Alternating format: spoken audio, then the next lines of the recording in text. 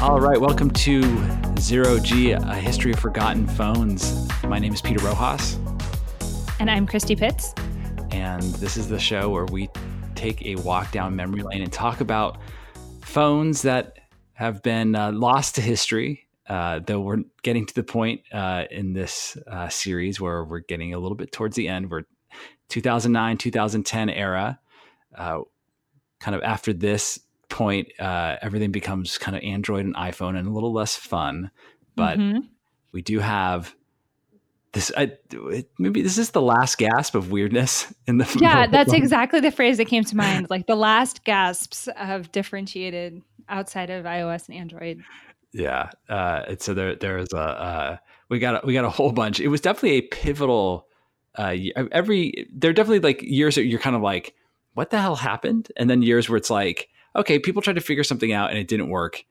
We saw a little bit of that with the BlackBerry Storm in the 2008 episode. But 2009, I think we have to talk about the Palm Pre, because this was supposed to be Palm's comeback. This was the phone that, so Palm had, for people that don't remember, Palm was the original handheld company, at least here in the US. I mean, they invented the PDA more or less, and with the Palm Pilot had sort of come out, I think, with the first real handheld computer that that had any success really in the market, at least here in the US.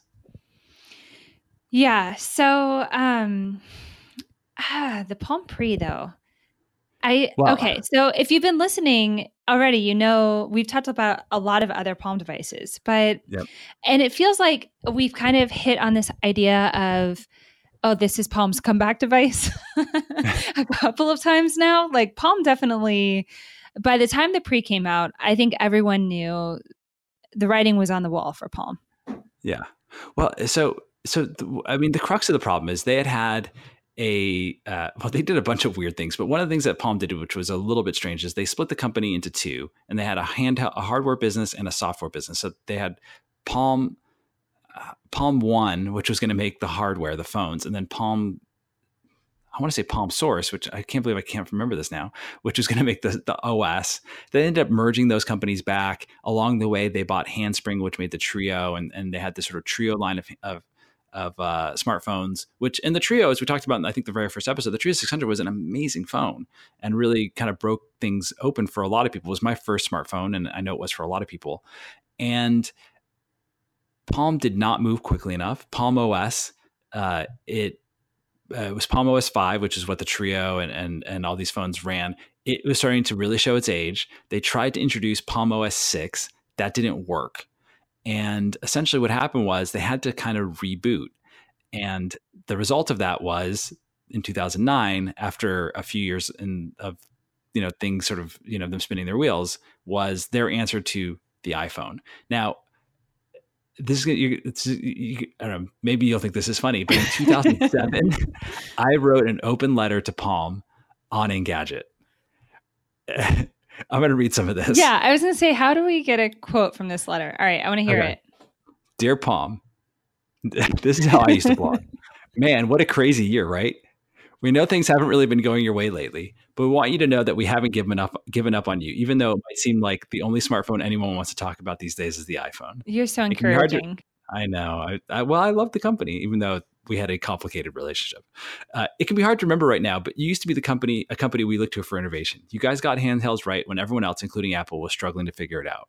And it was the little things that made those early Palm Pilots great. You could tell that someone had gone to a lot of trouble to think about what made for a great mobile experience, like how many, or rather how few steps it took to perform common tasks.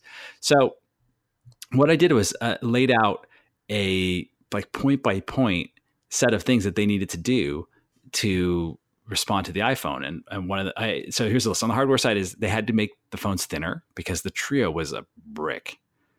It was very not a phone you could. It was light in the palm. No pun intended. No. They needed to get bigger, higher resolution displays, which is something that they again, if you look at the Trios, the screens were pretty small, especially compared to the iPhone. I actually said that they needed to not really mess with the keyboard too much. That they had something that was great with the Trio keyboards, and they needed to figure something out there. I said that they need to make the phones look nice.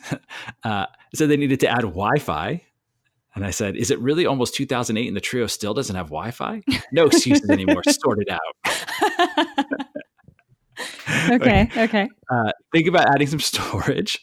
I said 8 gigabytes in a cell phone is now the new bar. Meet or exceed it, but don't ignore that fact. Wow. Man, I was such a jerk.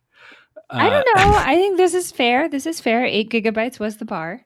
Yeah. I said completely overhaul the OS, which is what they did. And then I said that they had to be more open and that they had to do multitasking and they needed to embrace developers.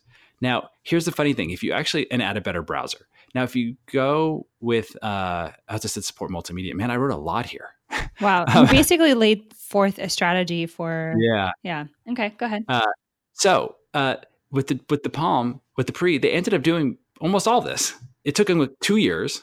I'm not saying that they looked at the list and did what I said, but they tried to come out with something that had a, sexy hardware, nice screen, at least for the time.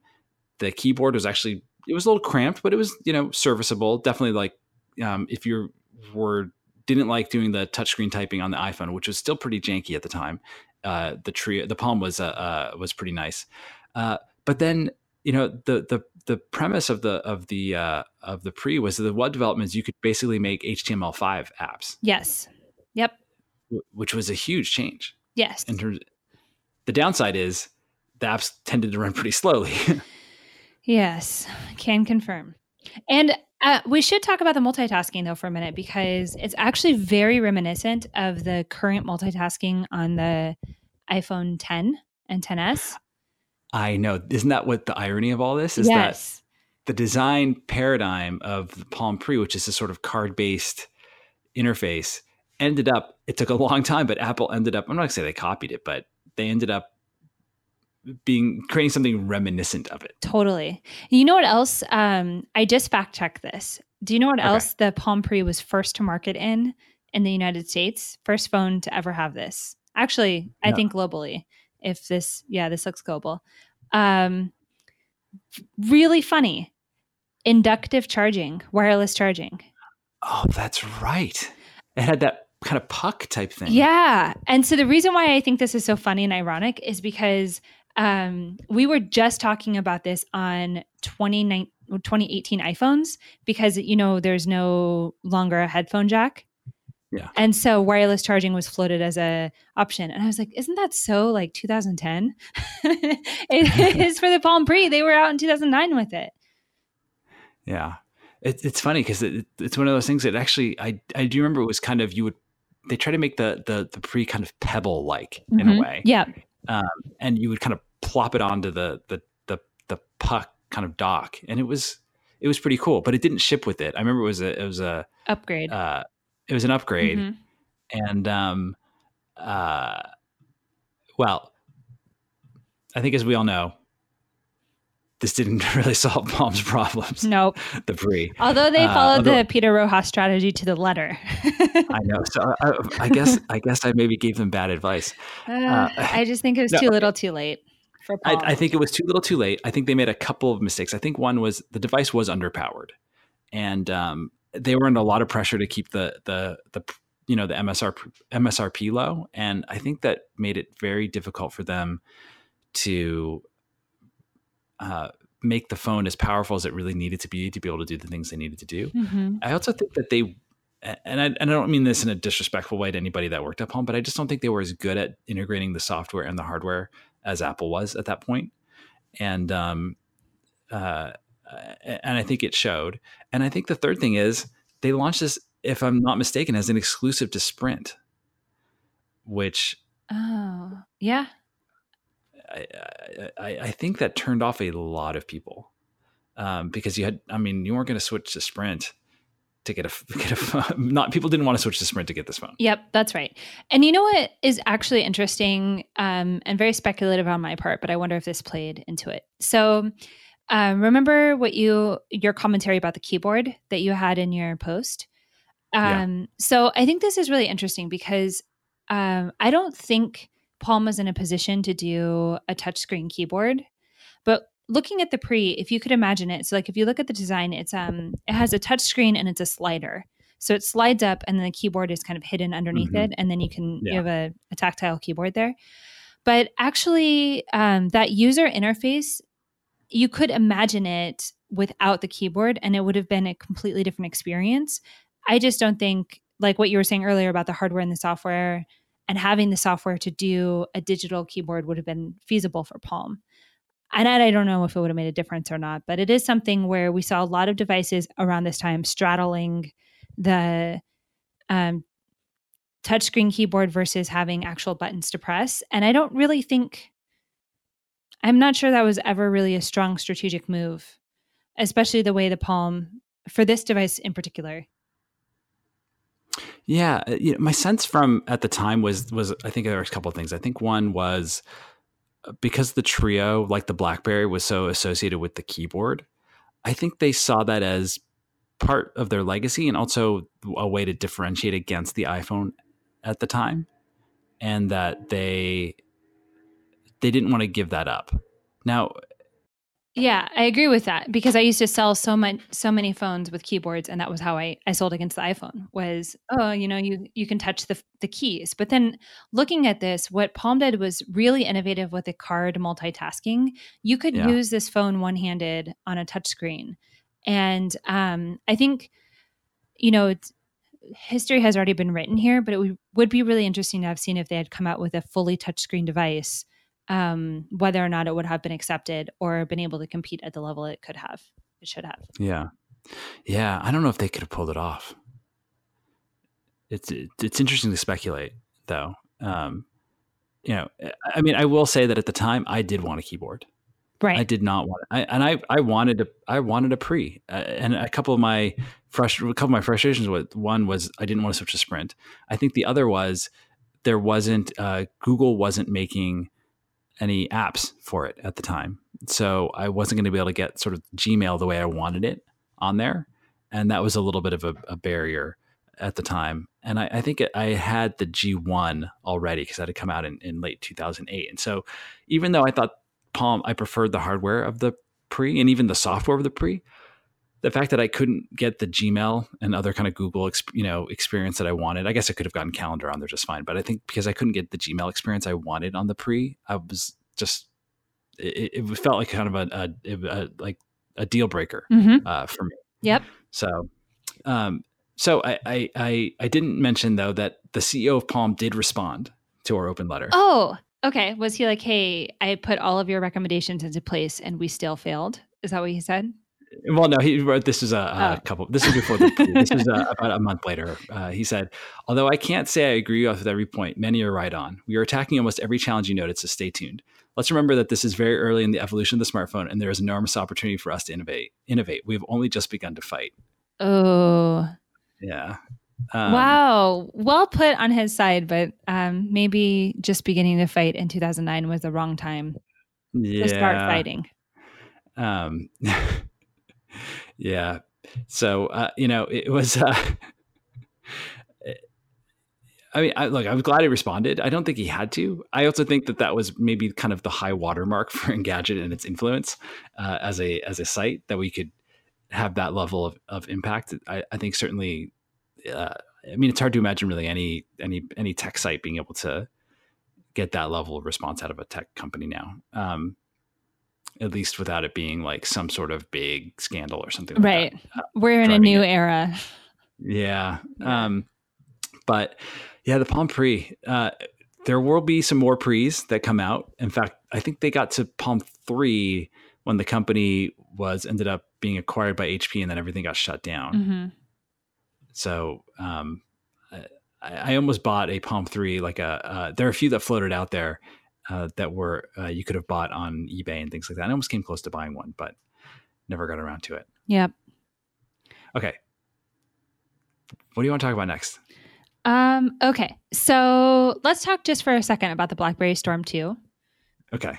Which this phone got a sequel. Yeah. So it's like, could you imagine the biggest flop of a movie that was ever released? And then could you imagine doubling down and releasing another movie with pretty much exactly the same plot, all the same actors? and then being surprised when it didn't go well, because that's pretty much what happened with BlackBerry Storm 2. Yeah. I was genuinely surprised that they came out with a sequel. So, I mean, I can't even, for the life of me right now, I'm trying to think of what the differentiator was between the Storm and the Storm 2. There maybe was a couple of hardware tweaks. I think, did they get rid of the clicky screen? No, is not that one? No, they still had it. Yeah. I think so. I'm pretty sure. Yeah. I'm looking at Wikipedia right now, and it says it had okay, maybe you know this word. Piezoelectric sensors. Yeah, what does that mean? Yes. That's the clicky screen, right? I think so, but that usually means like a haptic. It may be more haptics than like true haptics than like the actual clicky screen. Okay. So I thought that they did get rid of that, but I don't know. Do you think that I should edit Wikipedia and put parentheses and say this means clicky screen? No. Well, I mean, I just would never. Kidding. I'm not doing that. So, okay. So you're Verizon. Yeah. How did this go over? Not well. The Storm 2. I think I just want to paint the picture here. If you worked at Verizon, you already knew when the iPhone was released that was a pretty major event. Now we're talking, a couple of years have gone by since then, right? And there was a lot of hype. It's like it's really hard to explain the amount of hype that there was around the Storm launch. And then we already talked about how that didn't go well. And so if you're still at Verizon and you're still selling phones when the Storm 2 comes out, you've really got to be, your patience is running out. Like the Storm 2 is not giving you any relief. It's not helping you hit your quota. And you have to deal with tons of upset customers. Like that's the other thing. Did they feel like they were Osborne? Not Osborne, but like they feel like they just got the Storm and then Storm 2 comes out? Because it wasn't that long in between the devices. It wasn't that long in between the devices. I do remember maybe we had did a lot of early upgrades from people that got the Storm 1, and then they were like, thanks for giving me this other crappy shitty phone. BlackBerry. I'm returning it now. It was just bleak. It was a bleak time frame. And the Storm 2 was just it had to be less buggy, but it was still buggy. Super buggy. Similar. I remember a lot of similar issues with the landscape portrait mode issues, where the phone was supposed to be doing that on its own. You couldn't lock it in one view or the other. Looking at the wiki page, it did say that there was a redesign on SureType, which was SureType, if we remember, is the smaller keyboard that was used on the BlackBerry Pearl. And I actually do remember the SureType redesign being a better experience, because effectively you could keep the phone in portrait mode and type with one hand, and it worked pretty well. But I mean, that doesn't make up for all of the other issues that it had. Yeah. Well, the thing that always struck me was the struggle to get developers to build apps for for that platform. Mm-hmm. I mean, I remember when do we even want to talk about the tablet, the BlackBerry tablet? Oh my gosh. Which was we really do explore every single how about this? How about we do a bonus episode which is just tablets that are lost to history? Yes, because then we could talk about the Motorola Xoom with an X. Yes. Do you remember that? I had one. Oh, yeah. Okay, maybe we do it. Okay, we're going to save that. The BlackBerry tablet. I went to the only thing I'll say is I went to the launch event for the BlackBerry tablet, which I can't remember the name of right now. And it was pretty sad. Yeah. Pretty sad. Okay. So we're going to save that. So BlackBerry Storm 2. So there was one phone that I definitely wanted to talk about in this podcast. When we first came up with this idea for the podcast, this is one of the phones that I wanted to make sure that we did talk about, which was HTC, the HD2. This was a Windows Mobile smartphone, ran Windows Mobile 6.5. It came out in late 2009, really came out in the US early 2010. It was the first Windows Mobile phone with a capacitive touchscreen. So it was kind of a big leap forward for them, because everything before that had been resistive, which was, for obvious reasons, pretty bad. But this phone was at the time it seemed gigantic. It has, and the thing is, I knew it couldn't have been as big of a screen as I want to remember it being, but I checked 4.3 inch screen. So really not even that much bigger than, the iPhone 4, for example. Definitely bigger than the 3.5 inch original iPhone. But the not iPhone 4, sorry, the iPhone, not much smaller than the iPhone with the 4.7 inch screen, the iPhone, I want to say iPhone 6. So this was a phone which,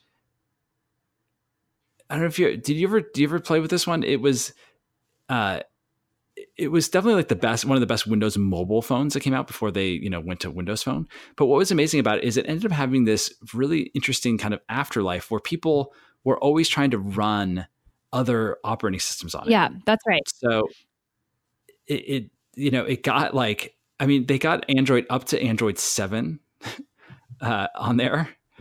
People got Ubuntu on there, which is not even a mobile OS. And or maybe it was I think it was the desktop version of Ubuntu. It was just a remarkably versatile piece of hardware. But I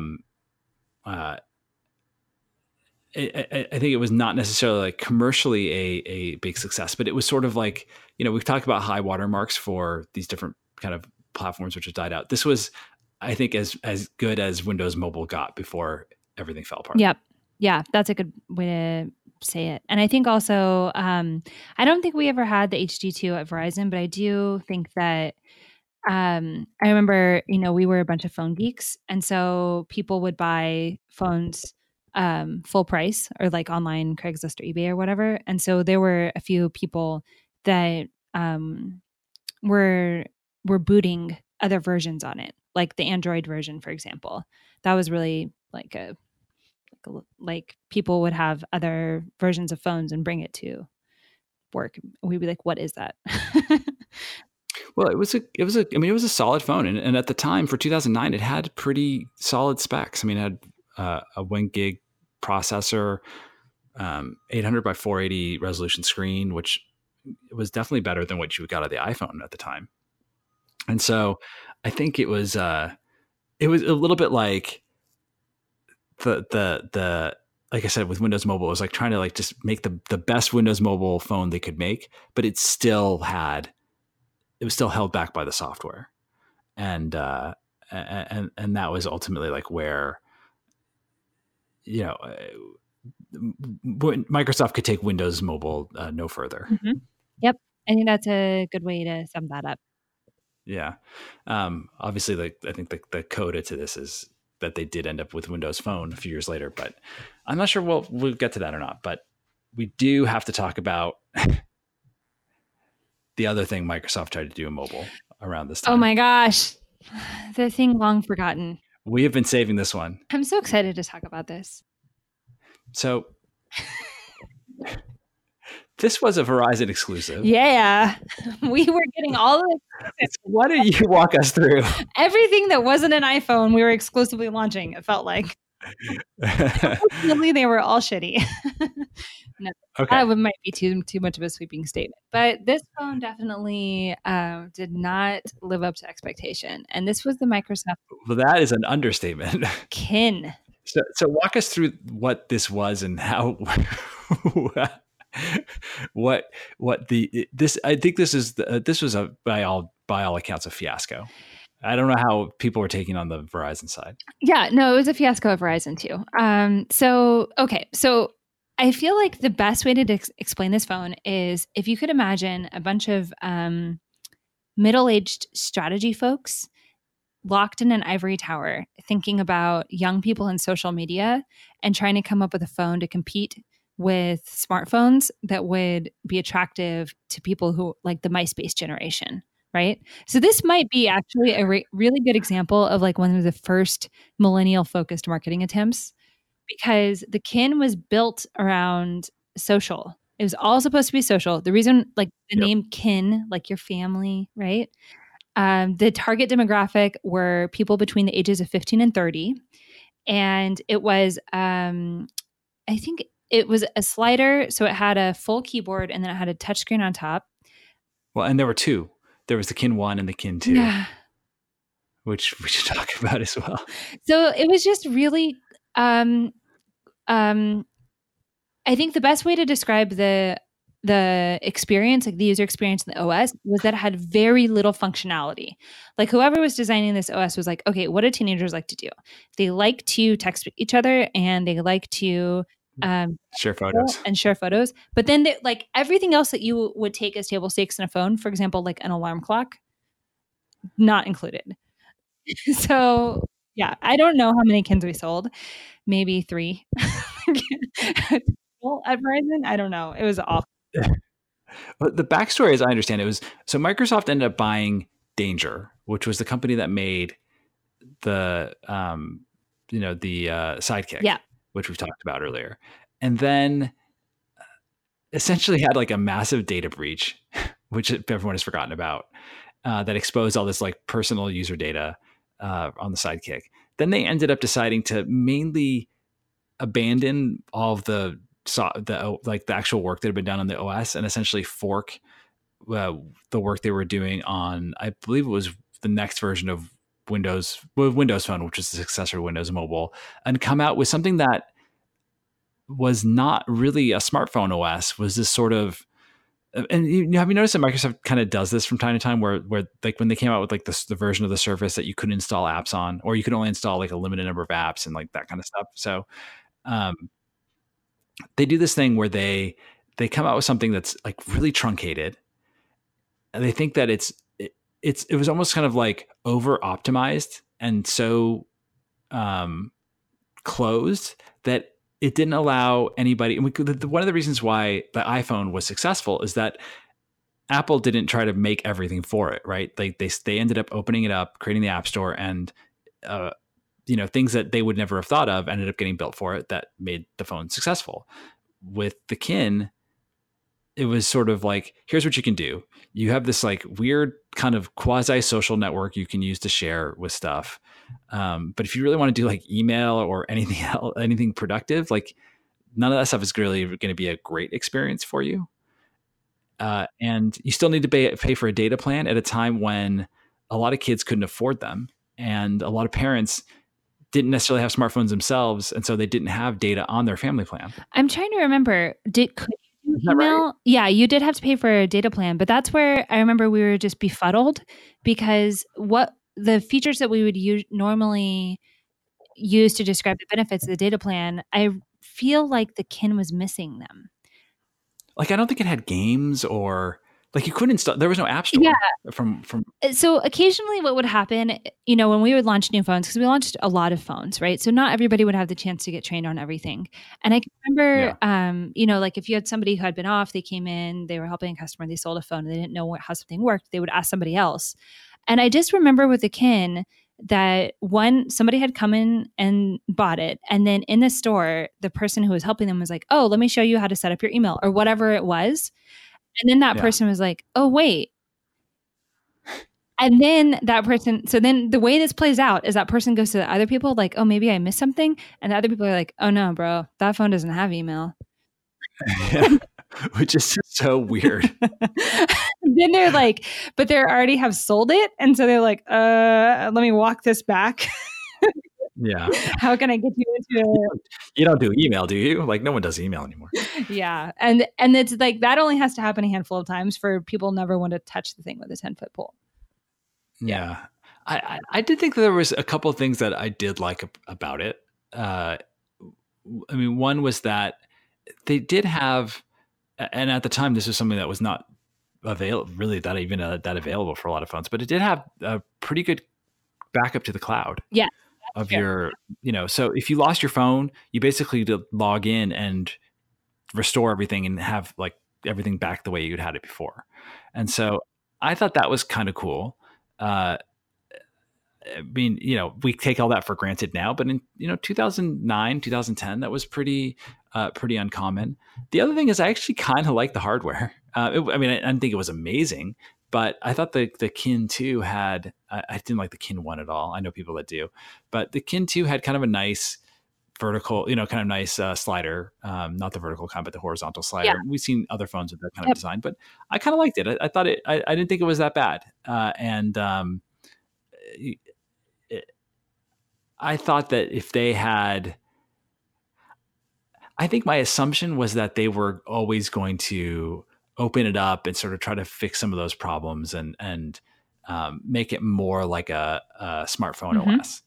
But they didn't get that chance because I think it was how many weeks before they killed it?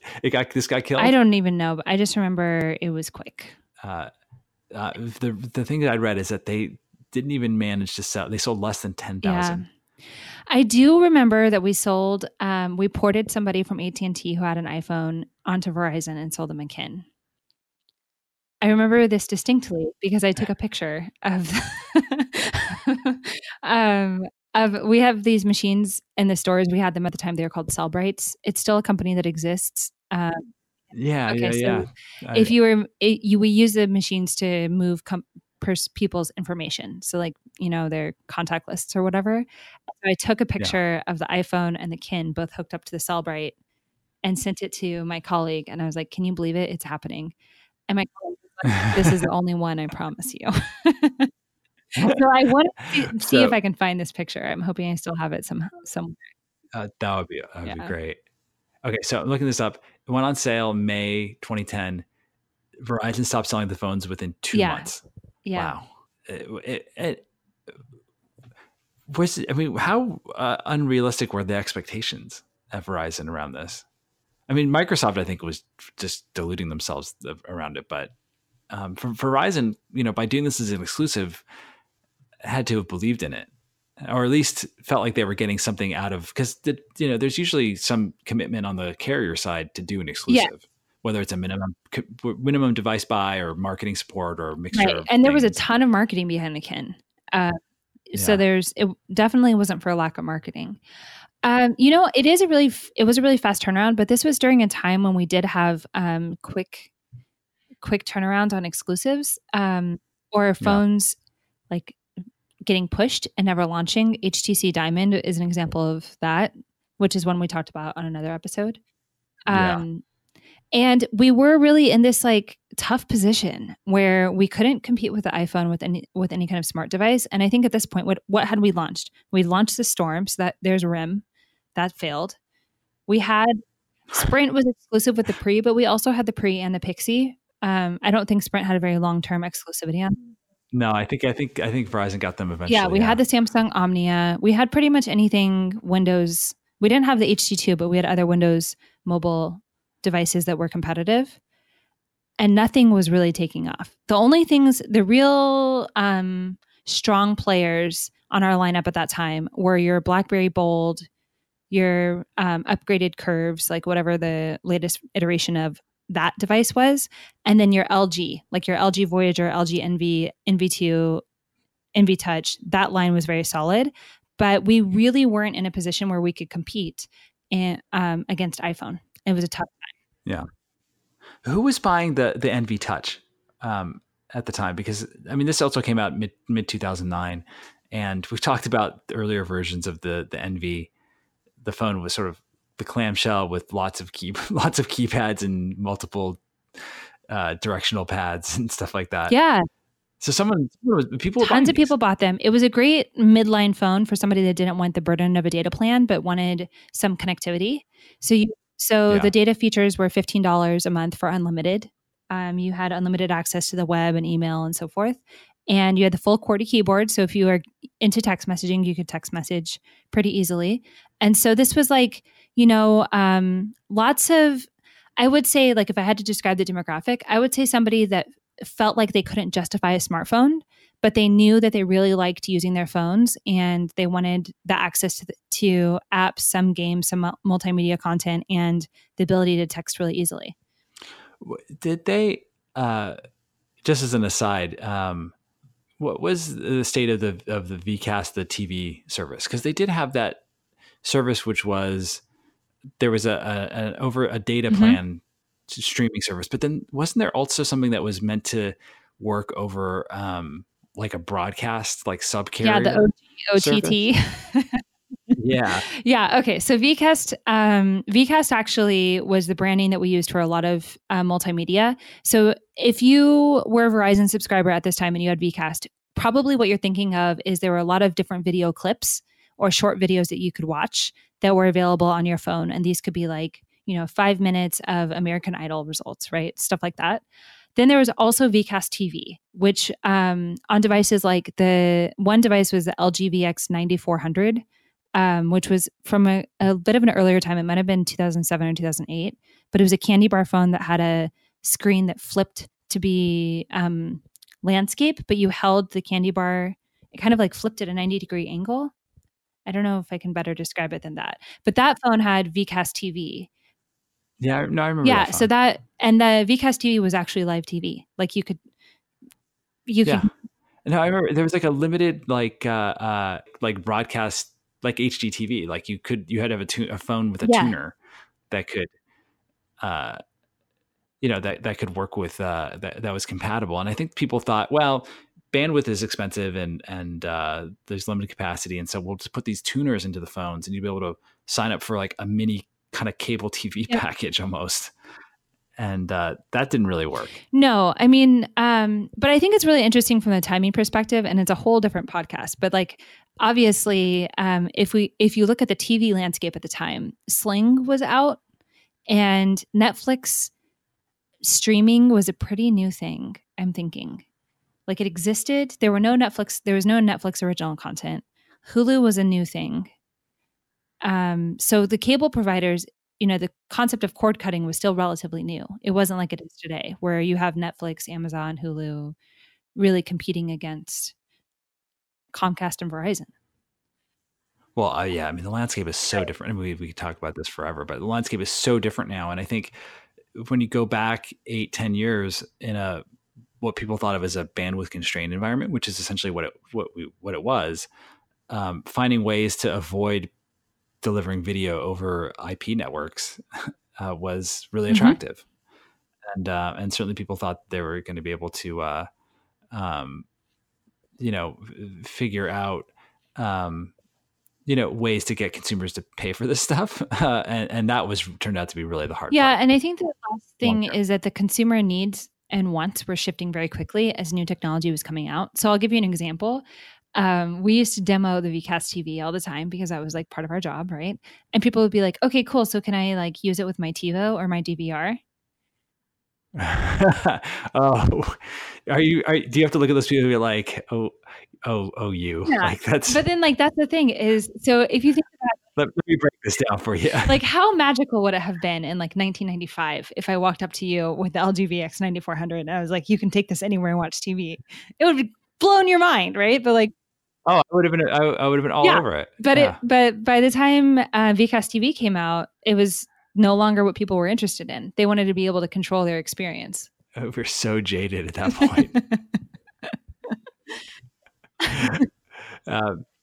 So speaking of jaded, I don't think we have that many other things we want to talk about in this episode, but I did want to just make a passing mention of the Nokia N900, which was again Nokia getting to sort of the end of the line. One of the things that we haven't talked too much about on this series is that,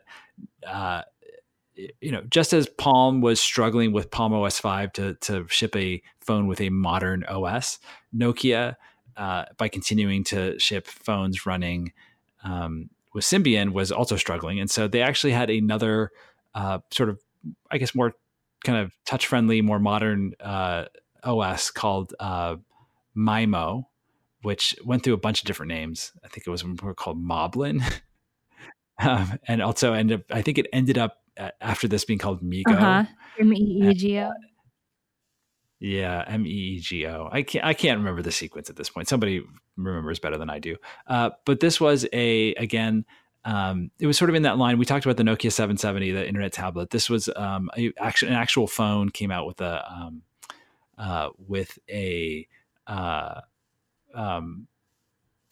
3G radio and all that stuff. But it just still despite it having pretty decent hardware, certainly nice design, pretty decent hardware, keyboard, it still had a resistive touchscreen, for example. So they couldn't get to capacitive, and I think they were still kind of stuck in the interface paradigms that they were using before with their Symbian-based devices. A lot of it just didn't feel as modern as it needed to be, and even though some things were more powerful about the N900. It was still it didn't seem like they were going to get there. And Nokia themselves seemed really on the fence about how hard they wanted to push this as the future for their phone. So I just wanted to kind of note that it was a device that I had and played around with a little bit at the time, and just wanted so much more out of. But I think we want to wrap up with another Verizon exclusive, yes, right? Finally, the exclusive we had all been waiting for, which was in 2009, Verizon launched the Motorola Droid and the HTC Eros, E-R-O-S. And yes. This was, although Android had already launched in 2008 with T-Mobile, this was really like the big commercial launch for Android in the US. And it could not have come soon enough. The amount of relief felt by everybody internally at Verizon when we launched the Droid is like indescribable. We had lines outside of our stores. We were selling out of the devices within a couple of hours of opening. The customer demand and the internal demand was there. And I mean, now Android is the biggest OS in the world, right? Mobile OS in the world. Oh yeah. I mean, Verizon can't take credit for that, but mobile, but I mean, it was a huge turning point in the world of mobile, and it was a massive relief. Like, I cannot emphasize that enough. We were so excited. I remember the day that we launched Droid. I just sent Peter a picture because when I was home for Thanksgiving a little bit ago, my mom was still wearing my Droid launch shirt. Like my parents, I don't know if people's parents do this, but like I send all the old free shirts their way. And they'll like wear them for pajamas or work or whatever. And she had the Droid Does logo on the back of her shirt. I remember that. So and then it was just like, it was a high mark from then on. Then we had 4G launch soon after that with the HTC Thunderbolt, and there was just a lot of forward momentum. But up until that moment in time, it had been a bleak desert of failed exclusive devices. Were those the first two Android devices on Verizon? Those weren't the first two Android devices on Verizon, were they? Yeah, they were. Well, so Verizon really hung back because T-Mobile had already had. I think they had the G1. Had to have been at least a year. Yeah, I think so. Yeah, so this was October 2009, and the G1 was I think October 2008. Yep. So Verizon like hung back, but worked really closely with Motorola. And the thing I remember was the campaign was really around what are the things that this phone does that the iPhone doesn't do. The Droid, that's where the Droid does. And I think the way we, or at least for me, the way I heard this campaign and translated it was the amount of the ability to customize your experience on your phone. So iOS already had App Store, so you could download apps, but you couldn't customize with widgets the way you could customize your home screen with widgets on Android. And many of the apps in the, I think at the time, was it Android Market? I think that's what it was. I can't remember exactly. They've changed the name. I think it's called Play Store now, but back at the time it might have been Android Market. You could download pretty much an app for anything. Like, you want to change the fonts, download an app. Like, people really got creative with it. And it was the first time that we had a stable OS where we didn't have a line of customers coming in every day with their phones just bricking. I love it's like we finally shipped the phone, just kind of actually seriously. It was like, I just can't emphasize enough. It was a breath of fresh air. You had everything that the Verizon nerds loved. You got a physical keyboard. You got a removable battery. You got expandable memory. You got all these things that we had used for years to sell against the iPhone. And you got this incredible experience on Android and the ability to customize with apps. And from a network perspective, I think what was really interesting at the time was, I think this was really like at the height of the 3G wars. And we really didn't have as much. I mean, I'm going off of memory here, but I'm thinking because we hadn't had so much smartphone penetration on our network, our experience, the network experience was better too. So that was really when we were able to come and fight and play. Well, I think a lot of people forget is that the iPhone in the US was exclusive to AT&T for a while. And it was a big moment when I remember there was a press conference just to announce that Verizon was getting the iPhone. I mean, that was a big deal, but everybody else had to have their answer. And the Droid was finally, I mean, the Storm was supposed to be the answer, and that clearly didn't work out. And so the Droid was going to be that answer. And one of the things I kind of, love, or at least I'm amused by about the Droid as the answer, is that it was a really masculine device. Oh yeah. I mean, it had this like kind of gold accents and was like really solid and like almost like kind of, I don't want to say brutalist, but it was like not like a friendly looking device. It was meant to be like, like this is a real piece of hardware, or you can have an iPhone. Yeah. Like it was like they try to draw a strong contrast there. And the Droid whole thing was very, very masculine, and that brand still persists. I think there's some iteration of Droid today. I don't know what Verizon is saying today, but there's like Droid Max and like all kinds of different droids. And actually that did turn into an issue, I think, later I think they're like the feeling, I don't know necessarily. I guess what I'm trying to say is that Android, it wasn't like women came in and were like, oh, that phone is too ugly, so I don't want to buy it, because they were like, shit, I've had a horrible BlackBerry. Give it to me. Does it work? I'm going to take it. Give me two. Yeah. But I do remember, feminizing wasn't really, it was like you took it as what it was, and it was not pretty.